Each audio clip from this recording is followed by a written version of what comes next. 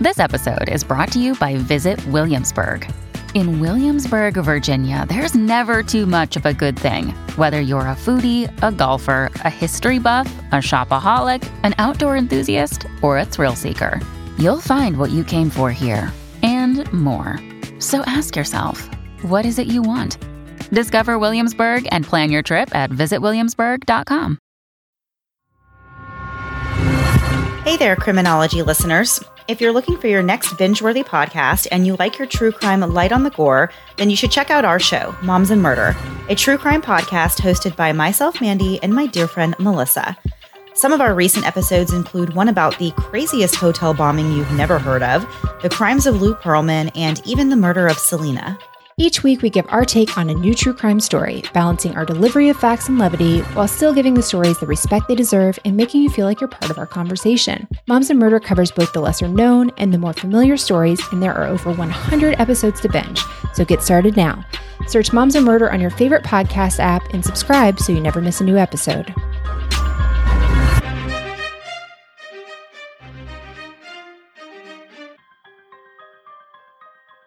Criminology is a true crime podcast that may contain discussion about violent or disturbing topics. Listener discretion is advised.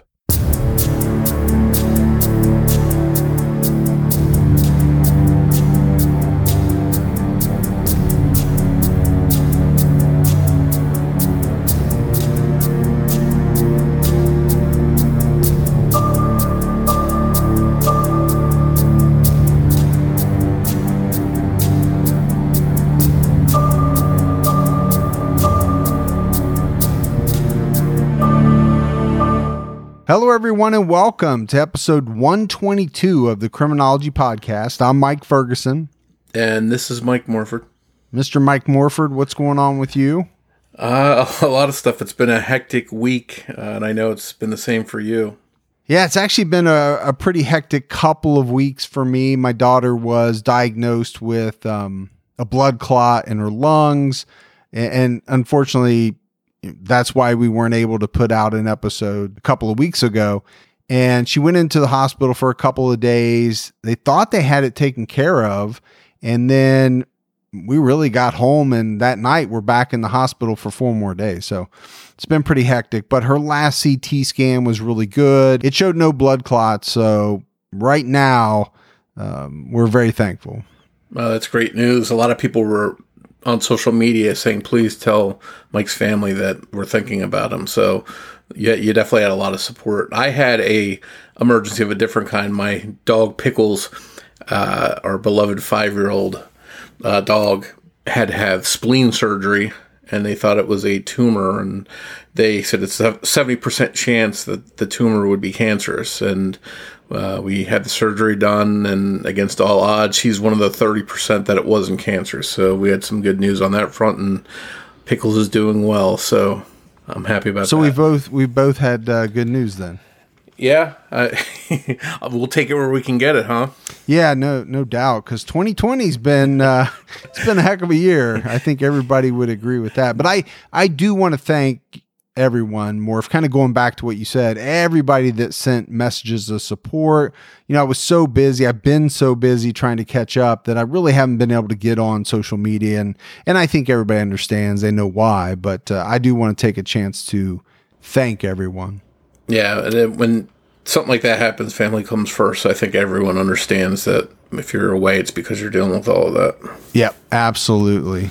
We had some great new Patreon support. So let's give some shout outs. We had Cat Doc, Terry Zidell, Chelsea Hopkins, Jacqueline Smith, Annie Cobb, Care, Anne-Marie Fisherback, Felicity Jones, and Libby Pryor. So that's a lot of great new support. We appreciate it. Yeah, thank you for all that support. I recognize a couple of those names from social media support as well. So thank you very much. If anyone out there wants to help support the show on Patreon, they can go to patreon.com/criminology. All right, buddy, let's jump right into this case. The brutal 1977 murders of 3 Girl Scouts at a summer camp in Oklahoma not only rocked the community where they happened, it rocked the entire state of Oklahoma, and it also made national headlines. leading to increased security at camps across the country. A suspect was named fairly quickly, and a massive search began for the alleged killer. Once caught, many locals doubted this man's guilt, and so did a jury. When they found him not guilty in March 1979, DNA testing done in 1989 was an attempt to prove this man's guilt, but those results were inconclusive. Authorities are now hoping modern DNA technology will solve this case once and for all. But until that day comes, the murders of these 3 little girls officially remain unsolved. Located about 2 miles south of Locust Grove, Oklahoma, and roughly a 90-minute drive from Tulsa, Camp Scott opened as a Girl Scouts camp in 1928 and was donated by the Scott family. It sat on 410 acres of thickly wooded land. The Magic Empire Council of Girl Scouts, headquartered in Tulsa, operated Camp Scott for 2-week sessions each summer. This was a prime location, one that would give scouts an authentic camping getaway. The units at the camp consisted of several campers' tents and a counselor's tent. Each unit was named after a Native American tribe. Each tent was 12 by 14 feet and sat on wooden platforms that held 4 cots for sleeping. Canvas sides could be rolled up to allow for a cool breeze to blow in on hot nights. In June 1977, 3 little girls were excited to attend the first 2-week session at Camp Scott. They each had earned the trip by selling a certain number of Girl Scout cookies. One of the girls had been there before, but it was the first time for the other 2. More than 130 Girl Scouts and Brownies were attending that session. 8-year-old Lori Lee Farmer was the youngest of the 3 girls. And in fact, she was the youngest Girl Scout to attend Camp Scott that June. Born on June 18th, 1968, to Dr. Charles and Sherry Farmer, Lori was the oldest of 5 children. And according to people that knew her, she was mature for her age. Now, Lori had been on the fence about whether or not to go to camp, but eventually her mom, Sherry, decided it would be best for Lori to experience the camp. So she made the decision to send her. 9-year-old Michelle Heather Goose was from Broken Arrow, Oklahoma. She was born on February 23, 1968, to Richard and Georgianne Goose. She has a brother, Michael. Michelle had attended Camp Scott the year before and was excited to go again in June 1977. Michelle loved taking care of plants, especially her African violets. So before leaving for camp, she made sure her mother was going to water and take care of her beloved plants so that they would thrive while she was away. Doris Denise Milner, who went by her middle name, was born on February 5th, 1967, to Walter and Betty Milner. Denise was an exceptionally brilliant young girl who achieved straight A's in school. In fact, she was very goal-oriented for a child her age. She had been accepted into the Carver Middle School in Tulsa. This was a prestigious academic magnet school created for extraordinary children and scheduled to start in the fall of 1977. Denise couldn't wait to start there, but she was also excited to go to Camp Scott. As camp got closer, though, Denise became anxious over leaving her mom and her 5-year-old sister at home, and she decided not to go. But her mom, Betty, convinced her that she should at least go and try it. Betty explained to Denise that it would help her become more independent. And if she didn't like it, she could call and her parents would pick her up. So that made Denise feel more at ease, and she took her mom's advice to go to camp. On Sunday morning, June 12, 1977, all 3 girls, Lori, Heather, and Denise, arrived separately with their families at the parking lot of the Girl Scout headquarters in Tulsa. From there, they would get on one of several buses that would take them to camp. Denise was the only African-American girl there and looked a bit nervous. So one of the camp aides, a 15-year-old girl named Michelle Hoffman, introduced herself to Denise and her mother, Betty. Hoffman had attended the camp every year until she hit 15, the age limit for campers. She loved it so much, she then became a camp aide. When it was time to get on the bus, Michelle Hoffman and Denise claimed the front seat and sat together. When the buses arrived at Camp Scott, all of the Girl Scouts excitedly raced off, running to find their units and tents. Michelle Hoffman stayed with Denise and helped her find her tent in the Kiowa unit. The tents in the Kiowa unit were arranged in a semicircle. Denise's tent was number 8 and the last one in the row. It was also the farthest tent from the camp counselor's tent, 150 yards to be exact. There was a shower building in between, partially obscuring the view from the counselor's tent, shared by 4 counselors. Tent number 8 was also the closest tent to the bathrooms and the kitchen. Denise's 2 tent mates were Lori Farmer and Michelle Goose. It was the first time the 3 girls met one another, and they hit it off right away. At around 6 p.m., the Scouts ate dinner, then sat around a campfire singing songs. Then at 7 p.m., a big thunderstorm hit, forcing the campers to huddle together inside their tents. The girls were assigned to write letters to someone back home. After writing the letters, Denise, Lori, and Michelle spent the rest of the evening talking and laughing before preparing for bed. Later that night, some counselors started to hear strange sounds coming from the woods. They described the sounds as being like loud bullfrogs croaking. Other counselors thought they saw light moving through the trees and tried to shine their flashlights towards the woods. But when they did that, the mysterious light would disappear. The activity in the woods seemed to stop, and counselors started to get ready for bed. Before she herself went to bed, camp counselor Michelle Hoffman checked in on Denise to see how she had settled in, and everything was fine in the tent. The 3 girls were ready for bed. Hoffman told Denise she would see her in the morning, but when morning came, the lives of many people would never be the same again. At 6 a.m. on Monday, June 13th, 1977, 18-year-old Carla Wilhite, one of the 4 camp counselors in the Kiowa unit, was on her way to shower when she spotted something about 150 feet from tent number 8 near the base of a tree. She walked towards the object and found Denise Milner lying on top of her sleeping bag. It was immediately clear to Carla that the little girl was dead.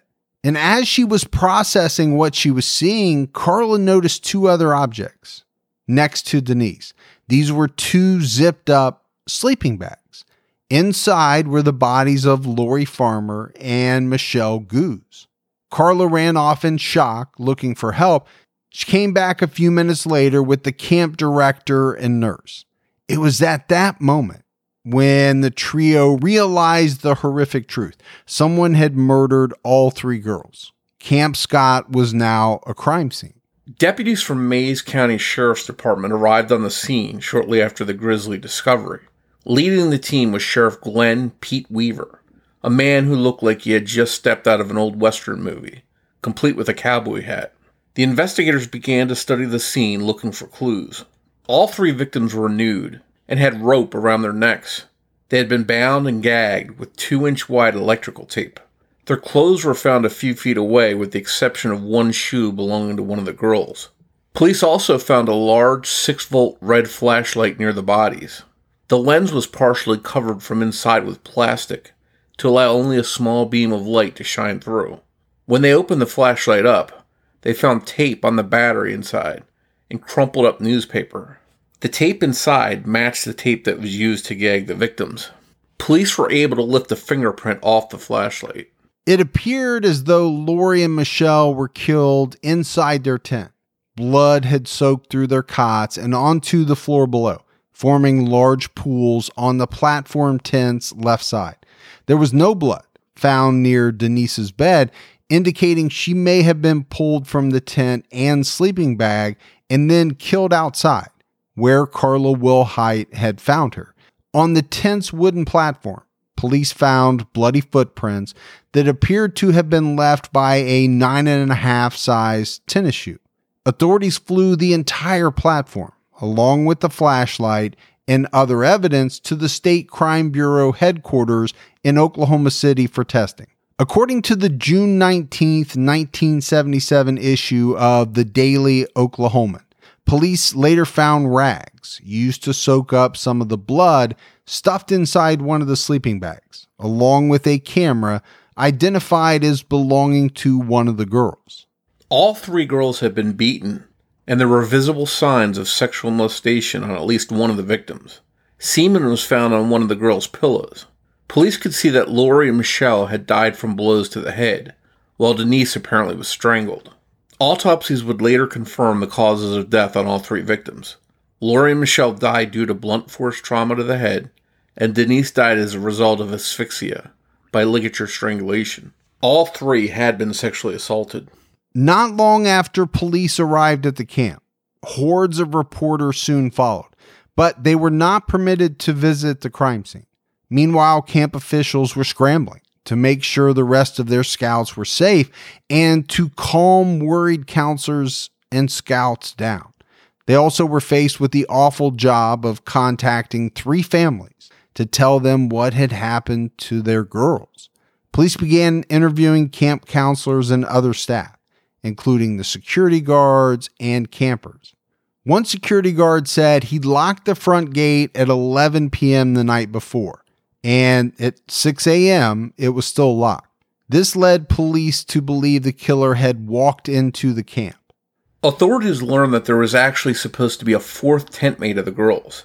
All the tents held 4 beds. One was empty in tent number 8, where Lori, Michelle, and Denise had been sleeping.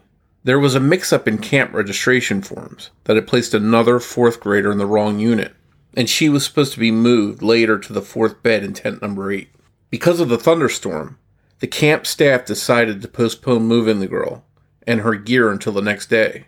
That decision saved the young girl's life.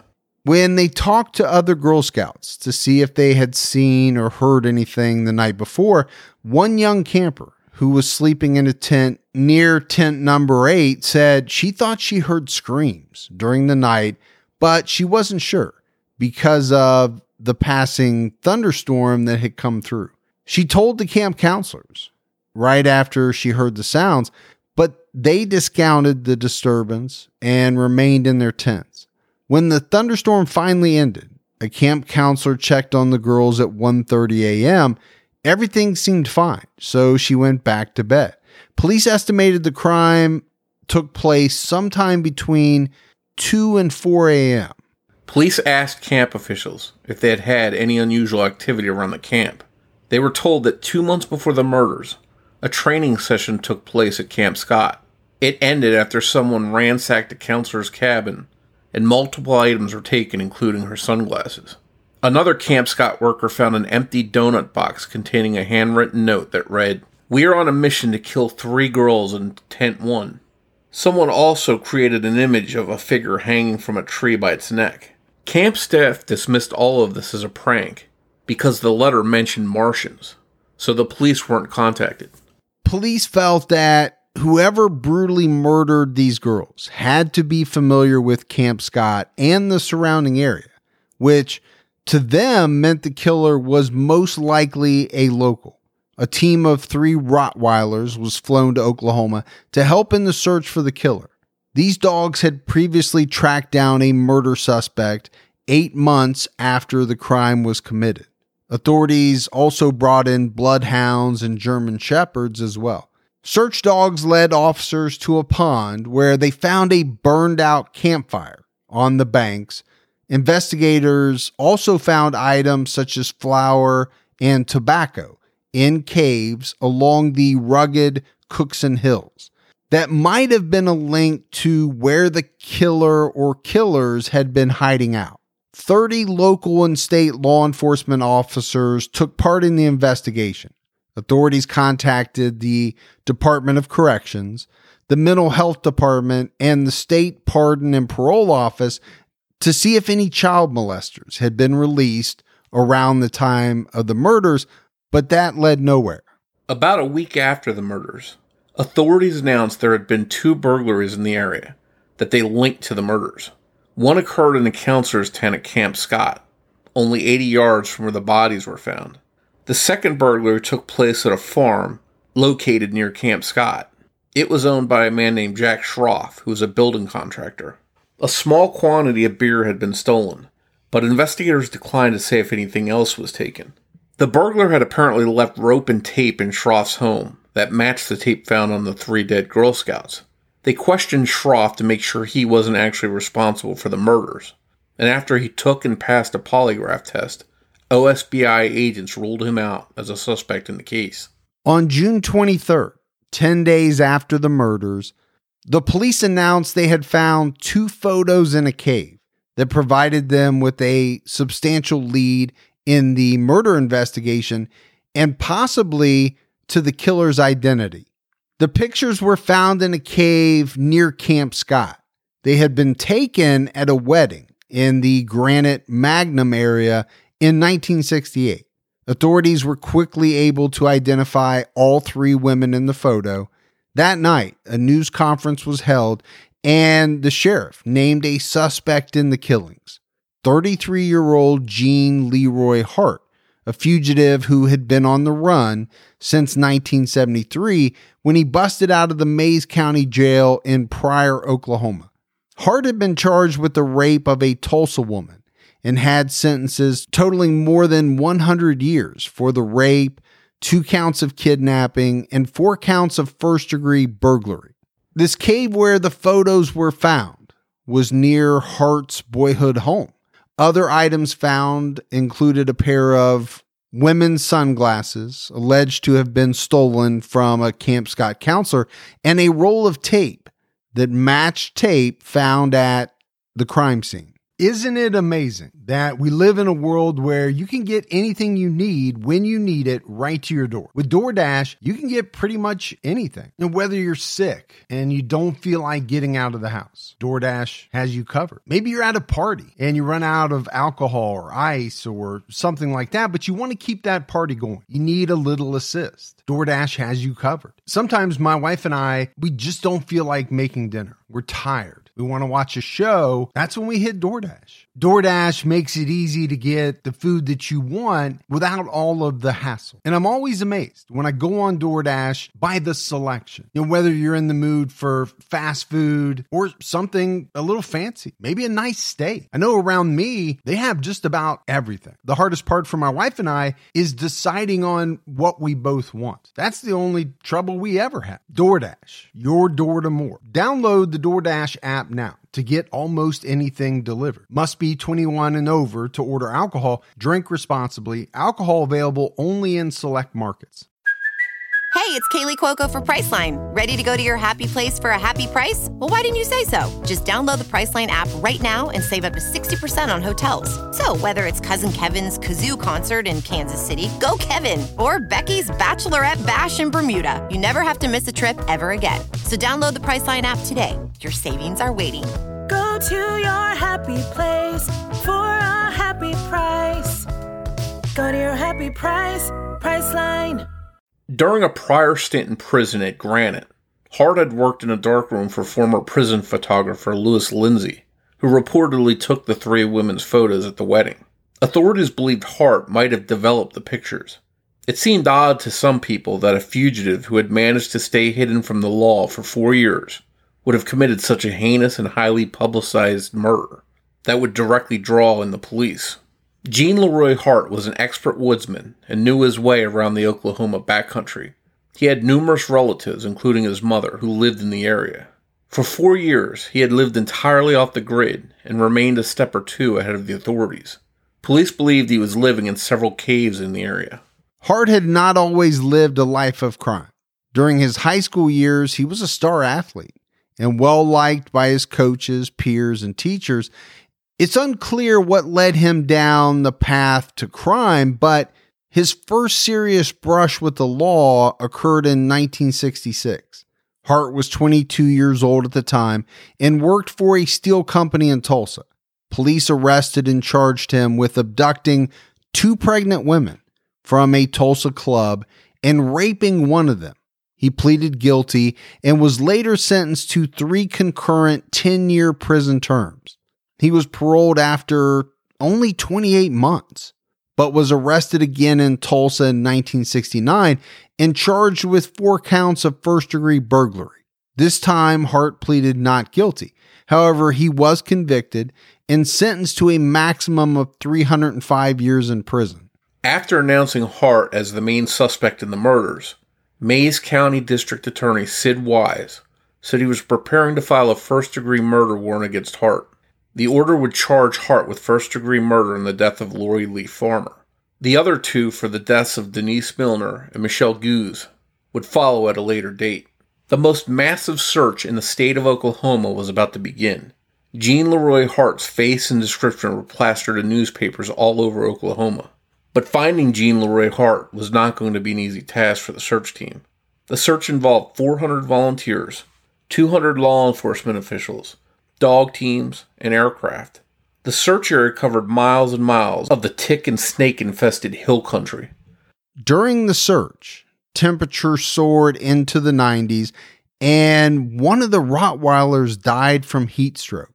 Thunderstorms in the area made searching even more challenging. One of the bloodhounds ran off from its handler, and a few minutes later came back yelping in pain. An unknown assailant had beaten the dog. Luckily, the dog made it back to its handler and survived. Police believed Hart had been hiding out in the woods when the dog came upon him, and he attacked it.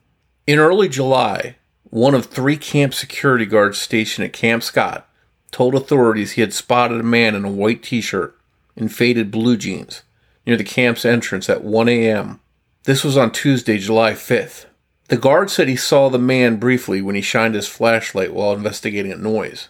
The mysterious man ran back into the woods after being seen. The next morning at 6 a.m., searchers and tracking dogs trailed the man for a couple of miles until the dogs lost the man's scent near a dried-up creek bed. But Sheriff Weaver said it was anyone's guess if the man the dogs were tracking was Hart.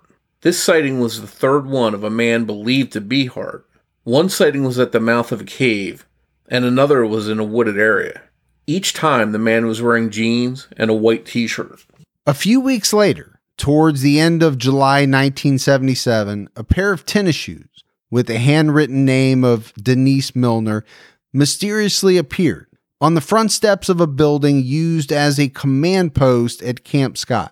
Security guards found the shoes as they returned from a search of nearby woods, looking for the mystery man that guards had seen weeks earlier. The guards claimed the shoes were not there an hour before. They also said that when they returned, the front doors of the building were wide open. They had closed and bolted them 30 minutes before they left for the search. The shoes finding led authorities to believe that the killer was stalking the grounds near the crime scene. A single shoe belonging to Denise Milner was missing when the bodies of the 3 girls were found. Denise Milner's mother told the Tulsa Tribune that she sent 2 pairs of shoes with Denise to camp, but one of those pairs was missing when authorities returned Denise's belongings to her. Also missing from Denise's things were 2 pairs of socks, 1 pink and 1 yellow, a monogrammed blue blanket, and 2 cans of insect repellent. Things got even more bizarre when a message was found on the wall of a cave a month later. It was dated July 17, 1977, and read, "The killer was here. Bye-bye, fools." The word fools was underlined twice. Cigarette butts and footprints were also found inside the cave, indicating someone had been living there. Crumpled up newspapers like the ones found in the flashlight were discovered. However, tracking dogs were unable to pick up a good scent, and authorities didn't have high hopes that the findings would lead them to Hart. Sheriff Weaver didn't believe the message was a hoax. In the August 3rd, 1977 issue of the Tulsa World, the newspaper printed an open letter to Hart, urging him to surrender. It also contained Governor David Boren's personal guarantee to use his office's power to ensure Hart's security and a fair trial. But the attempt by the newspaper was futile. Reward funds were set up at banks across the northeastern part of the state. Thousands of dollars were collected, and authorities had hoped someone would provide information that might lead to Hart's capture. Months went by, and the search for Jean Leroy Hart slowed down, and as time passed, the chances of capturing him seemed slim. In April 1978, nearly a year after the murders, Police received a tip that Hart was living in a 2-room green shack in the Cookson Hills of southeastern Cherokee County. This was an area about 50 miles from Camp Scott. A 60-year-old man named Sam Pigeon owned the small house and lived in the home with Hart. Chief Inspector of Investigators, Dick Wilkerson, gave the order to apprehend Hart and warned his team to take him alive, but do whatever you have to do not to let him get away. On April 6, 1978, 8 OSBI agents surrounded the home and found Hart, who tried to escape through the back door. At around 4:15 p.m., 2 heavily armed agents arrested him. They took him to an OSBI office in Tahlequah, where he was fingerprinted. He was then transferred to Oklahoma State Penitentiary. According to the Tulsa World, authorities announced that both Pigeon and a man named William Lee Smith, who were both members of a society of traditional Cherokee medicine men, would be charged with aiding Hart. Hart had been living in Pigeon's home since November of 1977, but his whereabouts between the time of the murders and November are unknown. The murders of the 3 Girl Scouts made news all over the country, not just in Oklahoma. Scout leaders all over were addressing security concerns and figuring out how to keep their scouts safe. News of Hart's arrest was front-page news in Oklahoma, but Gene Leroy Hart had a lot of supporters who believed he was innocent of the Girl Scout murders. Many of them told the press that they never felt afraid or threatened when Hart was on the run. They said everyone knew him and he was well liked in the area. Other sympathizers believed Sheriff Weaver had it out for Hart because Hart had successfully broken out of Weaver's jail twice.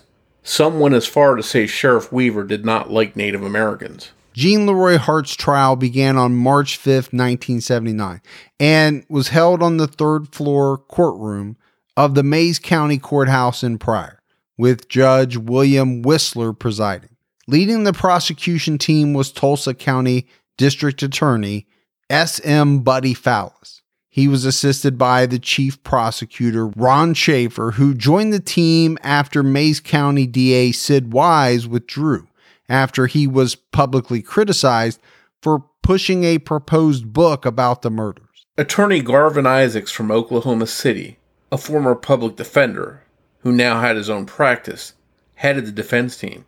Many years later, Isaacs told the Tulsa World that the first thing Hart said to him when he walked in was, "I want you to know one thing. I didn't kill those Girl Scouts." Isaacs believed him immediately. Hart's support only increased as the trial drew near. Locals raised money for a legal fund on his behalf. The Tribal Council donated $12,500 to Hart's legal fund, although members did say they wanted Hart to get a fair trial when the time came, and they weren't taking a position on his guilt or innocence. Jury selection took 10 days, with more than 100 prospective jurors. In the end, the 12-member panel included 6 men and 6 women who represented various occupations. There was a school teacher and a plant manager. Most of them resided in Adair or Pryor. None of them were from Locust Grove. Before jury selection had ended, Gene Leroy Hart held a news conference. Reporters had to submit their questions beforehand and could not address the crimes. The whole point of the news conference was to attempt to humanize Hart, and it worked. He appeared articulate, intelligent, and even likable. To many in the courtroom, Gene Leroy Hart didn't look like a killer. He was dressed in a dark 3-piece suit, and Tulsa World reporter Doug Hicks said Hart came across as professional. He looked like somebody you'd see on a college campus teaching English. The prosecution's case heavily relied on 2 types of evidence: the biological evidence, including hair found on the girls, and sperm found on one of their pillows. This material was linked to Hart by expert witness testimony. The links weren't conclusive because this was before DNA. The second type of evidence linking Hart to the case included items found at or near the crime scene and in one of the caves that police believed Hart had been hiding out in. Another crucial piece of evidence was a pair of sunglasses, alleged to have been stolen from a Camp Scott counselor. The prosecution admitted that it had no smoking gun. The fingerprint found on the flashlight did not belong to Hart. But regardless, Fallis and Schaefer felt the circumstantial case was strong enough to win a conviction. Defense attorney Garvin Isaacs countered the prosecution by suggesting that the pieces of evidence recovered at the cave and cabin had been planted. Furthermore, authorities were so focused on Hart as the killer, they ignored more likely culprits, such as convicted rapist Bill Stevens, who was in a Kansas prison at the time of Hart's trial.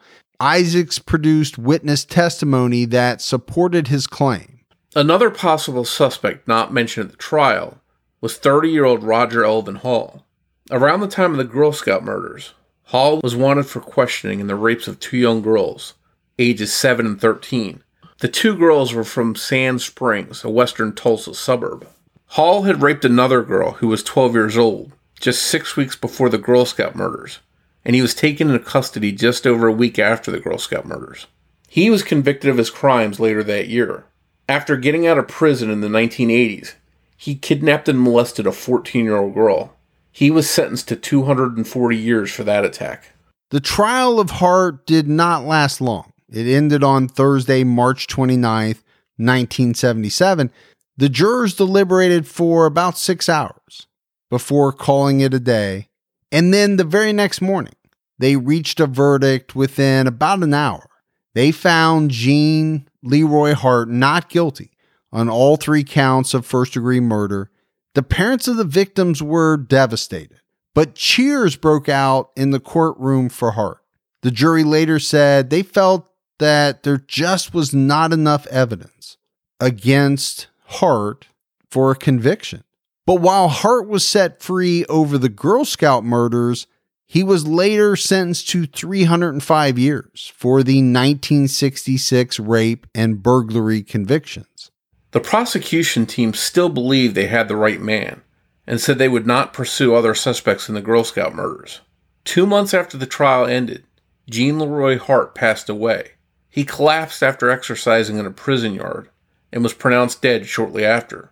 The cause of death was a heart attack, but his lawyer, Garvin Isaacs, was a little skeptical. However, the medical examiner told him that Hart had a severe blockage and had a family history of heart problems. Isaacs was satisfied there was no foul play involved. Over 1,000 people attended Hart's funeral. Well, Morph, I could understand why maybe the attorney thought there might have been a little bit of foul play, right? You've got maybe some people in the prison who believed that Hart was guilty. And, you know, let's face it, these were horrible crimes committed against young children. Other inmates don't like that. That could be a reason for someone to exact vengeance.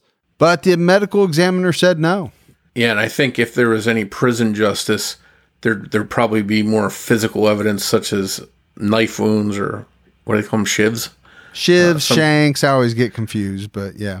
I don't think he'd have a death where there wasn't physical evidence that could be seen with the naked eye, I put it that way. I don't think there are too many prison deaths that are caused by other inmates that, you know, are free from some type of sign, like you're saying.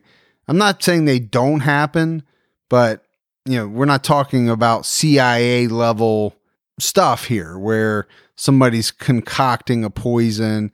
It's possible, but most prison murders are, you know, they're violent and the signs are all over the victim's body. In 1984, the farmers and the Milners filed civil lawsuits against the Magic Empire Council, claiming its negligence was partly responsible for their daughters' deaths. The Goozes chose not to take part, but in the end, the jury ruled in favor of the council. And 2 years later, the state appeals court upheld that decision. DNA testing began in 1985. And in 1989, the FBI made the decision to have the semen found on one of the pillows tested. The DNA testing showed that it was possible that the semen found on one of the pillows belonged to Hart.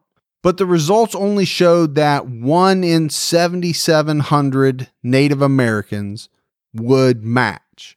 So, that's a far cry more from where we are today. Normally, when you're talking about DNA results, it's 1 in trillions or billions or whatever it is. 1 in 7,700. That's not a real slam dunk type of test result. That shows you how far DNA has come in the last 3 decades. That we're, instead of 7,700, it moved like 77 trillion or whatever. Yeah, whatever the number is, it's so astronomical that it really couldn't be anybody else. In 1989, they weren't there. And because of that, the results were ruled inconclusive. 19 years later, in 2008, the FBI tested the semen again, but the sample was too degraded to create a profile. In 2017, the Mays County Sheriff raised $30,000 towards DNA testing on the surviving evidence. The problem is we just really couldn't find anything on whether or not that has occurred, and if it has, what the results were. I think we've been seeing so many cases get solved with genetic genealogy that we just assume every old case that ever had any kind of DNA linked to it is just one that should be solved. And this just shines a light on how difficult it actually is to make that happen. Well, I think one thing it sheds a light on is that it takes quite a bit of money to do all of this DNA testing. My understanding, Morph, is that there is piles of evidence in, almost every jurisdiction that could be tested, but it takes money and it takes time, it takes resources. They just can't get to it all. Now, one day they will, but I truly believe there's evidence sitting out all over the place that, if properly tested, could potentially solve a crime. It just hasn't been tested yet. Camp Scott closed down immediately after the murders and was sold to a local family. This meant there was no longer a camp for Girl Scouts in the area. So in 1984, Camp Tall Chief was established in Osage County. Tall Chief erected cabins instead of tents for the Scouts to sleep in and increased its security measures. In 1980, Michelle Guz's father, Richard, helped push the passage of the Crime Victim Witness Bill of Rights, a group of laws adopted by the state legislature. Soon after, he was appointed by the Oklahoma governor to the Crime Victims Compensation Board. Lori Farmer's mother, Sherry, founded the Oklahoma chapter of the support groups Parents of Murdered Children. For years after her daughter's brutal and senseless murder, Betty Milner couldn't bring herself to visit her daughter's grave. She visited the grave for the first time in 2017, and she later said it was the first and last time she would visit. The memory of these 3 beautiful girls, forever young in the hearts of Oklahomans, will never be forgotten. And all these years later, the mystery of who killed them remains. So no doubt, Morph, this is a brutal case that many people remember and probably will never forget. And it's not just the people of Oklahoma. These murders reverberated, throughout the country. And you made mention that Camp Scott was closed after the murders, and that to me was pretty obvious, sold to a local family. What else could they have done? Who in the world was going to send their daughters to this Girl Scout camp after 3, young girls were murdered? I know I wouldn't have. Yeah, your heart has to break for these families to send their daughters off to have a fun couple weeks away at this camp, and to have something tragic like this happen, especially because a couple of the girls didn't really want to go and their moms talked them into it. And I imagine that has to have weighed on them all these years, even though it wasn't their fault. And hopefully they don't carry guilt from that.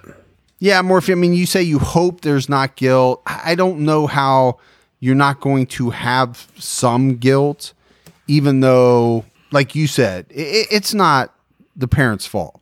We as parents push our kids or try to get them to experience different things. Nobody expects something like this to happen. So, but, I imagine that guilt can be pretty overwhelming.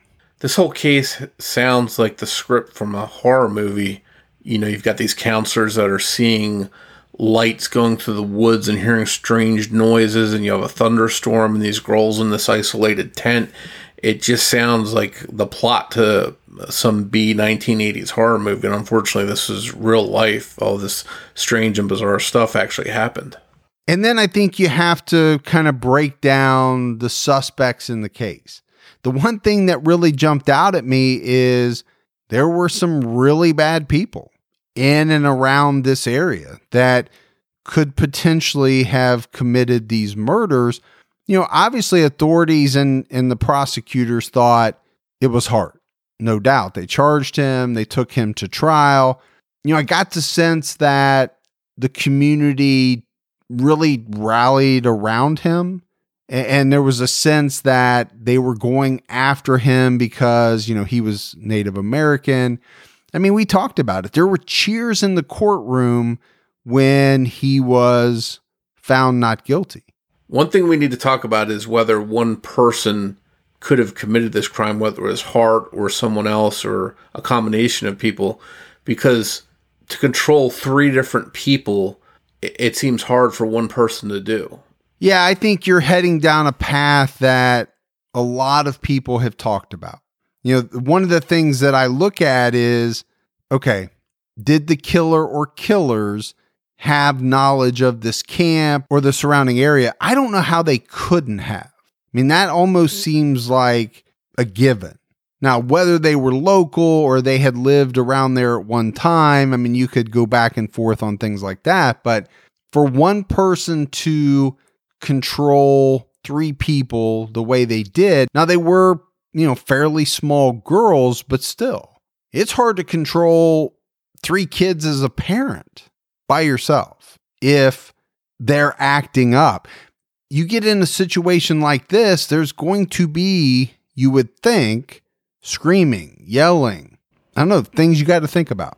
Yeah, and then one thing I wonder about is whether they were asleep when they were attacked and didn't have a chance to react or scream, or maybe one was being held at knife point so the other one's cooperated.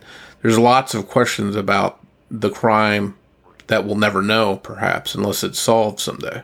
Yeah, there's a lot of variables, and those variables could mean that, okay, if it happened the way that you were just mentioning, maybe it would have been possible for one person to do that. So, but you're right. I mean, even if it is solved, will we ever really know every single detail? That's only going to happen if A, the person is still alive, which, at this point, this case is very old, and B, the person decides to tell all, which they don't always do. Thanks goes out to Debbie Buck at TrueCrimeDiva.com for writing and research assistance in this episode. As always, if you love the show and you haven't done so, go out, give us a 5-star rating. You can leave us a review as well, but keep telling your friends. Word of mouth goes a long way towards helping out the podcast. If you want to find us on social media, we're on Twitter with the handle @CriminologyPod. You can also find us on Facebook by searching for Criminology Podcast, or by joining our Facebook discussion group, which is Criminology Podcast Discussion and Fans.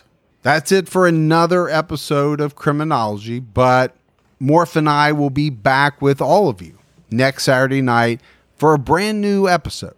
So until then, for Mike and Morph, we'll talk to you next week. Take care, everyone.